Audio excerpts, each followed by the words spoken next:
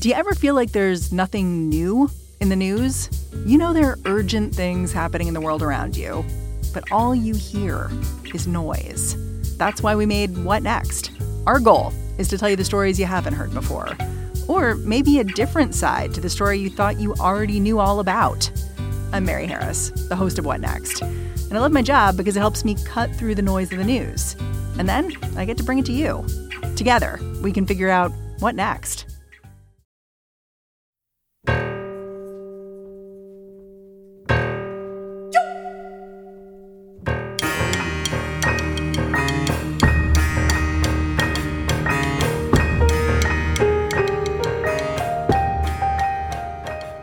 This is Radio Atlantic.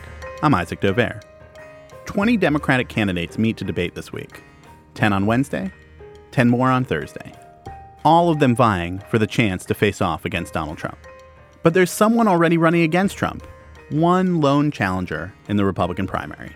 Former Massachusetts Governor Bill Weld. Weld is a vocal critic of President Trump and one of the rare Republicans calling for impeachment and also actually for him to resign. And, it should be said, Weld is uniquely qualified on the topic. He began his career in politics as one of the first lawyers hired on the committee that was investigating Watergate for the House. We sat down to talk history, the state of the Republican Party, and how he thinks he can actually make waves in the primary. Take a listen. So, Governor, can we start with, I guess it was your first job was when you were working for the impeachment inquiry for Richard Nixon. You were the associate counsel then? Associate Minority Counsel for the House Judiciary Committee, which had decided to conduct the impeachment inquiry. And how did you end up there? It was, a carom shot. A congressman, Tom Railsback from Illinois, called up somebody I knew in Boston and said they were looking for reasonable Republicans to come work on the minority staff. And so I was nominated as that. How did you establish your reputation as a reasonable Republican? You know, the guy who called me was a state representative named Marty Linsky, who later joined my administration years later as governor, but a close political friend and advisor, and he made the connection. But what was it that had made you stand out? Or you were how old at that point? I was not very old. I was 28. But already had made people in Massachusetts think that when the call comes from Washington, we need reasonable Republicans, that it's you. I think I'd already helped to form a group called the Lincoln Union in Massachusetts, which was an affiliate of the so-called Ripon Group, and there was a so-called reasonable Republican newspaper called the Ripon Forum, of which I was a dedicated reader. So it was just a couple dozen of us in Boston. And one of the people who was working with you on the committee was Hillary Rodham? Yes. I was the first person hired. She was the second person hired. We reported for duty the same day. The only other guy there was John Doerr, chief counsel. And what do you remember of her from that? Well, I worked closely with her. We were both on the constitutional and legal section. I remember her as being very reasonable, very bright, very chipper, good sense of humor. Did it feel then that you were sitting there as a future governor, a future presidential candidate with another future presidential candidate? Not one bit. We were grundoons. No other word for it. Grundoons is a word that I actually don't know. Oh, it means a low-level helper. And so what was the job? Well, our job was to analyze the evidence. We all listened to every minute of the Watergate tapes. So one of the possible articles of impeachment was the Watergate conspiracy. So that became Article 1. Article 2 was Mr. Nixon's efforts to corrupt the FBI and the CIA and use them to try to divert the course of the investigation or even to kill the investigation. At one point, he suggested to Mr. Haldeman and Mr. Ehrlichman that the federal agencies should go to the people in charge of the Watergate investigation and say that it was trenching on national security matters and as a matter of national security should be shut down. I should say we are sitting in the Watergate right now. Is that strange? That's where the Atlantic's offices are. Is it strange to be in the Watergate? Yeah, I know exactly where that office is in the basement. Going to go visit? Not on this trip. But your job on the committee was to do what specifically day to day? What were you doing as part of that inquiry? Both Ms. Rodham's and my job was to work on legal memorandum as to what constitutes grounds for impeachment and removal, specifically of a president of the United States. And were there points where you were saying, oh, I'm surprised. I wouldn't have thought that we would get to this conclusion that this would be grounds, or that something you thought maybe going into it would look like the legal grounds? The beginning was very interesting because John Doerr said to the two of us, Bill, Hillary, he said, look, it's Friday afternoon. We got to get a definition of what constitutes grounds for impeachment. So I won't bust your chops here, but why don't you have the memo on my desk Tuesday morning? So we spent the weekend in the Library of Congress looking for answers in the law books. There are no answers in the law books because it's a completely political process and a political question that no court would ever touch.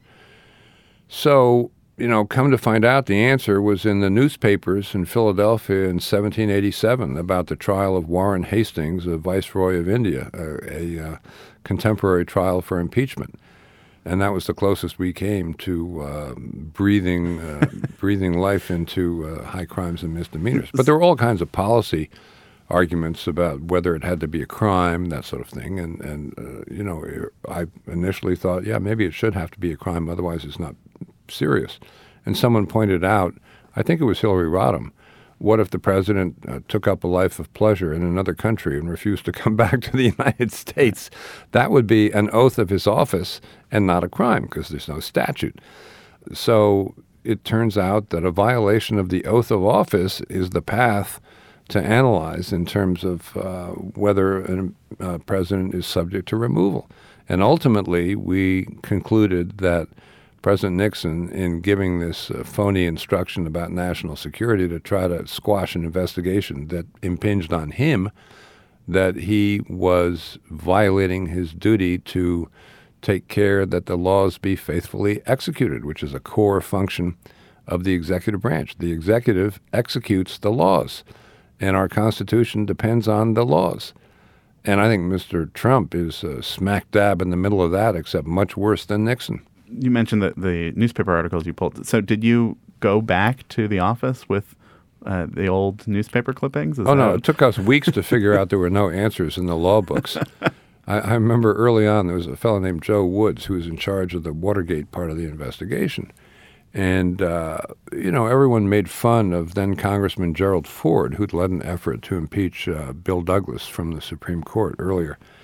And Congressman Ford said at the time, an impeachable offense is whatever a majority of the House and 2/3 of the Senate say it is.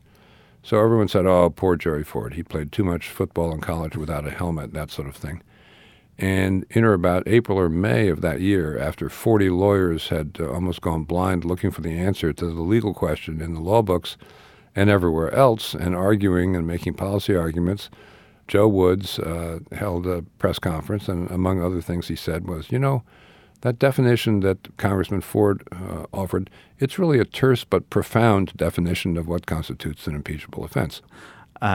I want to fast forward a little bit through your career. After you're in Washington for working on impeachment, you went back to Massachusetts. You ran for office. You lost your first run, right? Yes. The whole Watergate experience had been like one big white-collar conspiracy trial, so it was fascinating.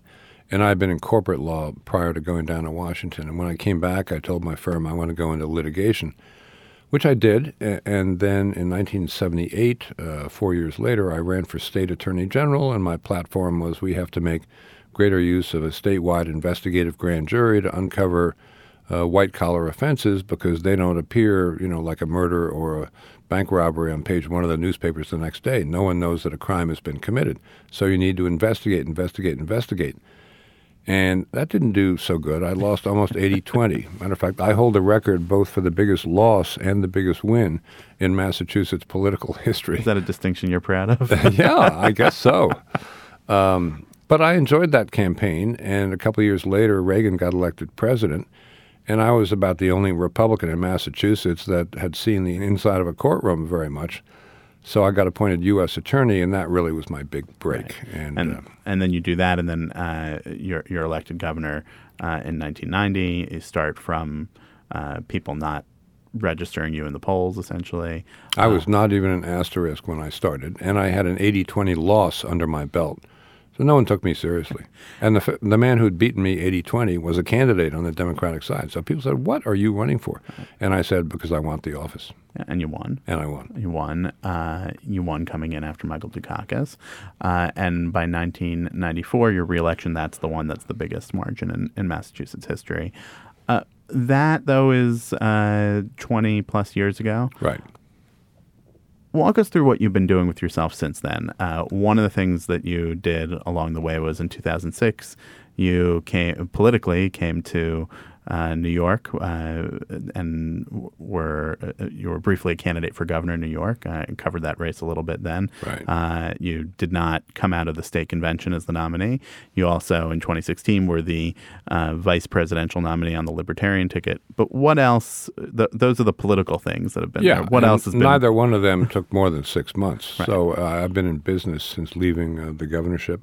Much of it international, particularly the last 15 years, representing technology and resource companies that do business around the globe. I've spent a lot of time in Asia, not just East Asia, but Central Asia, places like Kazakhstan. I spent a lot of time in Africa. Right now I'm involved in the Democratic Republic of Congo, which is doing what? helping with mining one of the world's largest copper mines there.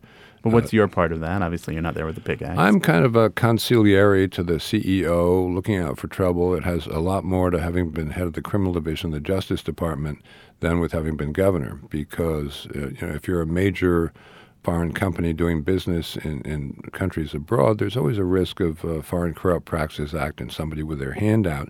And I can be quite convincing about the consequences of having your hand out in a situation like that. For example, we have a duty to put out a press release about this tomorrow unless it's withdrawn, and you're going to have a long white beard by the time you get out of prison if you try to travel anywhere that has an extradition treaty with the United States, which means you can never go see your girlfriend in the south of France, where I happen to know that all your swag is already buried, because we would do our homework. I would imagine in a lot of these countries, they look at you crossways when you say you can't take a bribe or you can't pay a bribe. But that's why it helped having been head of the criminal division of the Justice Department. And, particularly in Asia, people think someone who's been a governor or a senator, they think that their power never ebbs, because in Asia it never does ebb. Whereas in the United States, when you're out, you're out. You say you're from the party of Lincoln. Right. That's your line. What does that mean? It means that you appeal to the better angels of people's nature as opposed to appealing to the worst impulses in them and trying to stir up those impulses by sowing division and strife and trying to set everybody's teeth on edge, which is exactly what Donald Trump does every day of the week. And, I grew up in a time when the two parties in Washington worked cooperatively across the aisle. Divisions between the parties stopped at the water's edge. And I worked for Senator Javits of New York during that period of time. And people like Howard Baker of Tennessee was already in the Senate. Lamar Alexander was a staffer for him when I was a staffer for Senator Javits. Chuck Percy had just been elected. It was an exciting time in the Senate, and if somebody was going to give a big speech, the galleries in the Senate were full of people who wanted to hear the speech and see if they were persuaded by it. And nowadays, if someone's going to give a speech, it's just an attack ad for television. So it's done in the chamber at 3 o'clock in the morning, and the chamber is dark and no one else is there, and the rules of C-SPAN are you cannot remove the camera from the person's face, so you can't see that the chamber is dark and this whole thing is just a political trick. I don't know when the last time that I was in the House or Senate galleries and actually saw somebody, any kind of a crowd for a speech being It's been a long delivered. time. It's been a long time. I think things started to go downhill with the 94 election, which was itself quite a bitter election. And I remember visiting with Newt Gingrich when he was the minority leader before he won that election. And the Democrats had a saloon door on his office so he couldn't have private meetings. And I don't know. There's still a couple of those around the Capitol. I'm just guessing, but I'm guessing that Newt didn't forget that when he got elected Speaker the next year.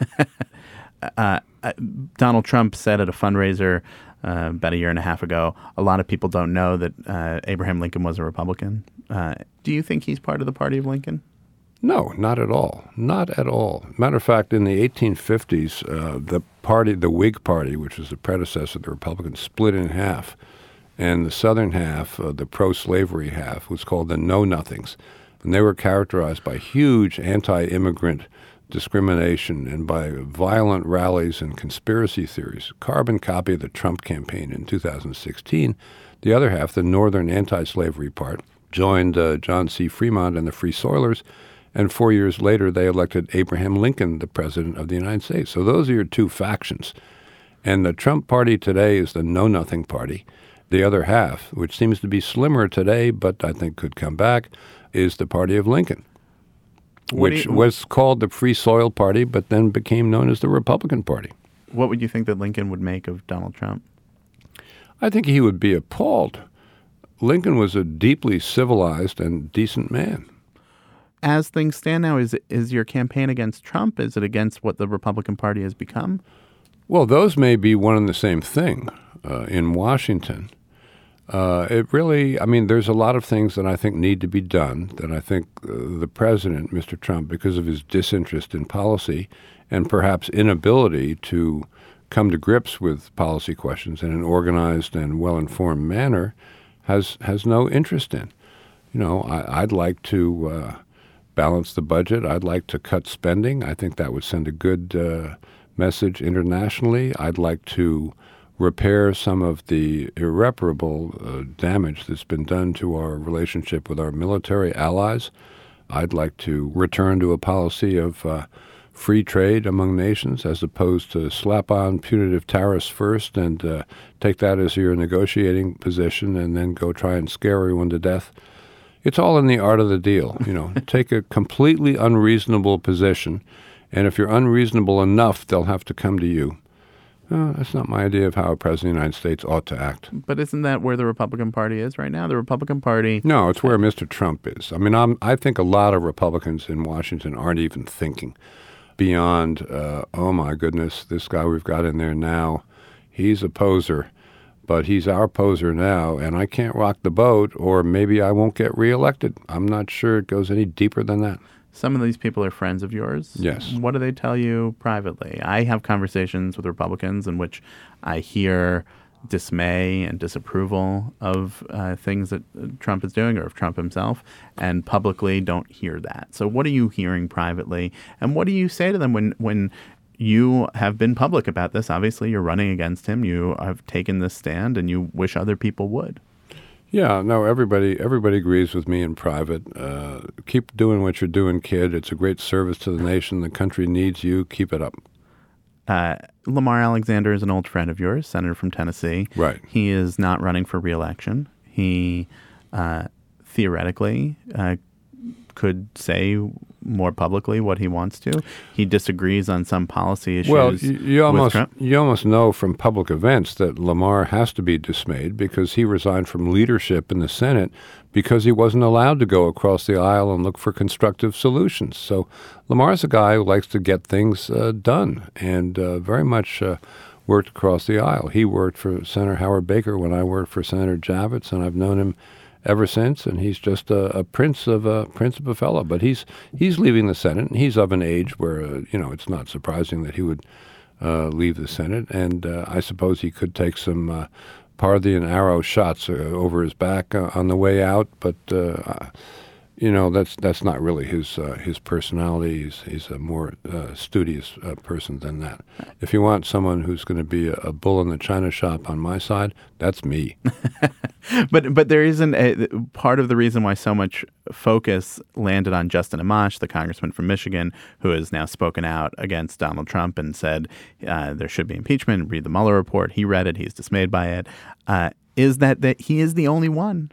He's the only Republican of all the Republican members of the House and all the Republican members of the Senate. Yeah, that's in Washington. I'm a two-term governor, and I think I'm probably well beyond what Congressman Amash had said in terms of my focus Certainly. on Mr. Trump. But I welcomed his statement as well. I thought it was great. It seems to be hard to believe that there is actual opposition to Donald Trump in the Republican Party when we don't hear of it other than these kinds of conversations where we say, oh, privately, it's really going on. That's what they really think. Well, right? the tale of the emperor's new clothes. You think all those people who congratulated the emperor on his new clothes when they could see he was buck naked, you think they really think he had new clothes, or did they just not want trouble and they were afraid the emperor would cut off their head if they say you don't have any clothes on? That's not really a tale of bravery that you're telling here. No. And I think the worm will turn. I think if the president persists in saying, yeah, I'd take dirt, would I call the FBI? That's not how the world works. Then, the next day he said, of course I would call the FBI. That's nothing but a flat-out lie. He says during the campaign, well, we need to have some punishment for women who seek an abortion. Oh, I never said that. He's a flat-out liar.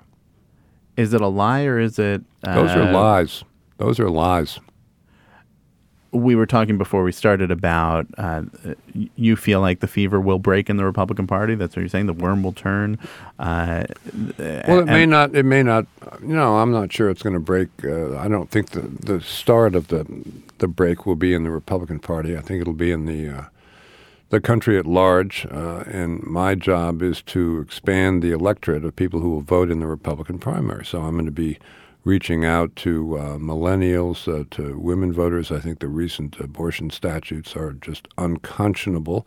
And it's not just suburban women who should be dismayed by that. It's all women, because it implicates a question of gender equality. And to say that a woman who is raped has to carry the rapist's child to term is just totally the chattel theory of women. It's viewing women as carriers, and women should be insulted by that. And that is something that the Republican Party and the administration of Mr. Trump is trying to engineer for the cynical purpose of getting to the Supreme Court and get Roe v. Wade overturned.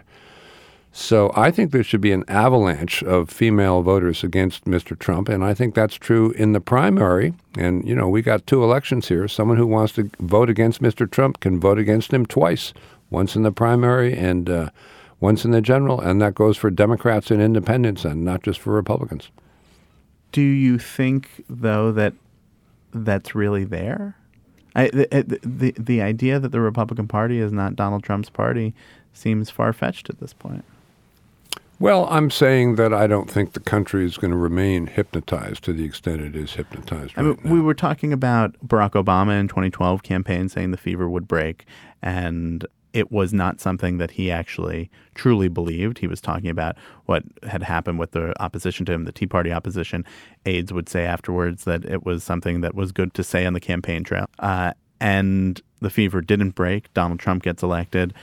I just wonder whether you are somewhere between an idealist or an optimist and maybe a Pollyanna thinking that things will... Well, it's possible, I suppose. I do have my view, which is that the American public is not so stupid that they're going to remain hypnotized by a man who's a huckster or lower than a huckster. But he won. I mean, if you think he's a huckster, no, I know he won. Whatever you think that of him. We're not talking about whether he won. We're talking about whether he's going to win again or be removed either before then by the impeachment process or at the ballot box. My view is he's going to be removed one way or the other.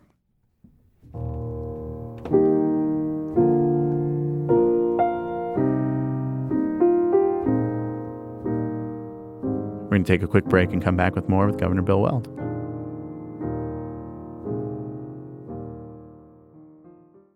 Do you ever feel like there's nothing new in the news? There are urgent things happening in the world around you, but all you hear is noise. That's why we made What Next? Our goal is to tell you the stories you haven't heard before, or maybe a different side to the story you thought you already knew all about. I'm Mary Harris, the host of What Next? And I love my job because it helps me cut through the noise of the news. And then I get to bring it to you. Together, we can figure out what next.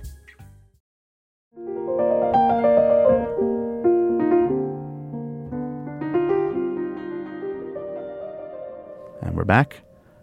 One of the other major players in what the Republican Party is now is Mitch McConnell, the majority leader. Do you think he's a force for good? Well, I've been intrigued by Mitch over the years. I know him reasonably well, and I certainly supported the senatorial Republicans, including at times when he was in charge of them. I do think he plays a long game. a deep game in politics, so he's a good analyst of how to get things done politically. On the other hand, I was not in favor of what he said when President Obama got elected, which is my job, is to make sure this president fails. Yeah, it's a one-term president, Yeah, right? I remember my father, who's a Republican, when Jack Kennedy was elected. He certainly was no fan of Jack Kennedy, but he proposed a toast at our family dinner to President Kennedy, who has a big job. It does seem that if we're talking about the Republican Party and Donald Trump, we're not just talking about Donald Trump. We're talking about what Paul Ryan did as Speaker, what Kevin McCarthy as Minority Leader is doing now, what Mitch McConnell has been doing as Majority Leader. No? No, I think Trump has had a bad influence on the party, and that actions have been taken and not taken as a result of the position of Donald Trump sort of astride the Republican Party. No, it's a totally unacceptable state of affairs. What's it stand for at this point? What is the Republican Party now? You mean apart from Donald Trump? I'm Apart from- afraid when people think of the Republican Party these days, they think of Donald Trump, and my aim is to change that, offer them an alternative. You're beyond saying that Trump should be impeached. You said he's gone beyond Nixon. You called for him to resign. So what do you say to the Republicans who are sticking by him through all of this? Well, I know I'm not going to be able to persuade everybody, not those who are dug in with Trump. That's why I say my strategy is not to try to charm his base. It's to enlarge the electorate and go around the dug-in Trump supporters. And I'm not saying everyone that supports Donald Trump is not a good American. He's got a lot of energy. He has a raw animal cunning. If I thought he could really deal with the complex issues that are at the door of the President of the United States, I'd feel differently. But I don't think he's up to it. And, he projects a lot, and I think at some level he knows what's going on inside his head, which is why he proclaims himself a stable genius, because he knows people are saying he's unstable. He must know at some level that he is unstable. And he's such You think Donald Trump knows that he's unstable? Yeah, I do. That's why he says I'm a stable genius. And he says I'm a Wharton genius. And he's such a genius that he had Michael Cohen, his lawyer, threaten to sue the University of Pennsylvania if they ever made either Donald Trump's grades or his aptitude scores public. That's the mark of a stable genius, all right. Would you worked at the Justice Department, you're a prosecutor, would you think that he has committed some crimes here? Would you want to see him prosecuted out of office? Oh, absolutely. No, I've devoted my career to the rule of law and to keeping politics out of law enforcement. And one thing is clear about Donald Trump is that he wants politics all over law enforcement, because he wants law enforcement and the Justice Department to be his personal law firm and watch out for his political skirts. That was clear from his first conversation with Jeff Sessions, and it goes on to this day. The political path that you've laid out for yourself is to rely on crossover votes in New Hampshire. That's people who are not necessarily registered as Republicans, but can, because of the way the laws are, they can vote in the Republican primary. There are 20 states that we're talking about. 20 states permit crossover voting. Does that mean that you need to convince people who are not Republicans to come into the Republican primary to win this? It wouldn't offend me. In 17 out of those 20 states, a Democrat can take a Republican ballot. The state legislatures really don't care what your background is. They'll let you vote in either primary you want to. And I've had a lot of Democrats tell me that they're going to come and vote in the Republican Party so they can vote against Trump twice, and then they're going to go home and take a long, hot shower and re-register as a Democrat the same day. Does that mean that then you'd be trying to win the Republican primary without Republican voters? No, I want Republican voters too. It's just I'm not going to tell other people stay out of the Republican primary, because I would like to enlarge the size of the Republican Party so maybe it wouldn't be so maniacally focused on just one goal, which is self-perpetuation. The policies that Mr. Trump talks about really are aimed directly at, among other people, younger voters. So the younger voters are going to pay the price for all these deficits. The younger voters are going to pay the price if nothing is done about climate change and the polar ice cap melts and all of our shorelines are overrun. And why President Trump says, climate change, hoax, a one-word policy, like his one-word policy for immigration, wall. And, he aims his statements at a very low level of understanding, and I think it's a level he's comfortable with. So is the idea that there is this silent majority of the Republican Party out there, to take a phrase from Richard Nixon, that is going to rise up and that will surprise everybody? I mean, obviously you hope it will. Silent majority of the country. Like I say, I'm not trying to charm Donald Trump's base. Right. But the Democratic Party thinks that whoever its nominee is going to be able to capitalize on where Trump is, and that's for them and not for you or someone else. I hope they're right. I mean, because one way to read that there are 23 Democrats running for president is that they see a big opportunity here, and they think that the Democratic nominee is in good shape to be the president. And then by that measure, the way to read that you are the only Republican running is that there is a lot of skepticism that someone could beat Trump, at least in a primary. Okay, well, let people view me as their insurance policy if they want to. I can tell you one thing. If I was running as an independent and not as a Republican, I would not be getting any love from any Democrats or independents, because they would think all those votes would come out of their column. What I wonder, though, and maybe it's not the easiest thing to run for president. There's a lot of travel. There's a lot of phone calls, a lot of personal time that gets eaten up. By the way, I don't mind that. I enjoy that. Do you think you're going to win? You actually think you're going to win? I think I have a good shot at winning the New Hampshire primary, and I think once that happens, all hell is going to break loose. All hell because you think it'll crack and Donald Trump will be vulnerable all of a sudden? Yeah, I think he'll be vulnerable in all other states. Who knows who else is going to get in, but maybe he's got everybody so cowed that no one else will get in. And then I think I can win. And you think that there's a part of your brain right now that thinks President Bill Weld sitting behind the desk in the Oval Office, that's coming? I'm so sorry to say, but I've said for a long time that I could start Monday in that job.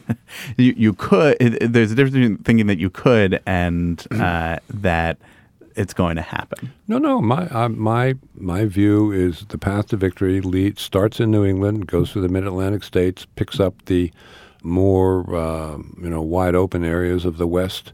And the last question is the Rust Belt states. And do I think I could win Wisconsin? Absolutely. That's the home of Bob La Follette. And Pennsylvania? Absolutely. Spent a lot of time there, a lot of friends there. How would you campaign against Michigan? I would have Romney backing there. I'd be quite certain. That would be Ronna Romney McDaniel. No. I mean, I'm talking about the other Romney. Remember him, Mitt Romney? I do remember him now, a senator from Utah. So that's what I'm saying. His connection to Michigan has tapered off. It's just he's got a legacy connection there. As I was saying Sure. to you earlier, I have a lot of legacy relationships with the former governors who I've served with and worked with over the years. Mitt Romney's another friend of yours who hasn't spoken up, though, that much. He has expressed his dismay, but hasn't gone further than that. What do you make of him? Well, I think Mitt is a great public servant and will do a lot of good things in the Senate. Do you think his private sense of things is different from his public sense of things? Oh, he'd be among those who I think would privately applaud what I'm doing, sure. Has he? I haven't talked to him in a while, but that would be my read on him based on past conversations, even before the election of 2016. And if you don't win the Republican primary, you are not going to be a Trump supporter, no matter what. That's correct. Would you support a Democrat running against him? I don't know. Have to wait and see who the Democrat is. I would not support Mr. Trump, however, for the reasons we've discussed earlier. You have made your dissatisfaction with Elizabeth Warren's policy proposals clear. I think Bernie Sanders is obviously not someone that you're a fan of and his policies. Another Democrat, could you see that happening? I think there's not enough hours in the day for me to handicap the Democratic field, and I don't even know it that well. It's a lot to keep up with. It's a lot to keep up with, yeah. I do have to say the mayor of South Bend is he's a long, cool drink of water. He's a nice, fresh arrival on the scene. So you're a Pete Buttigieg fan? Yeah. I wonder what he would make of that. Maybe I'll have to ask him. I'll see him campaigning out soon. But Governor Bill Weld, thanks for being with us here on Radio Atlantic. My pleasure. Thanks so much.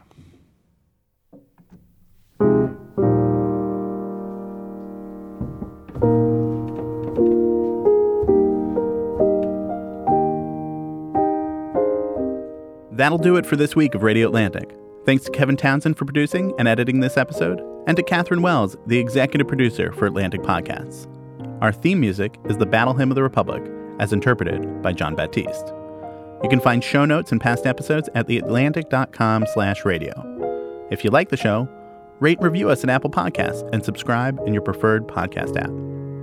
Thanks for listening.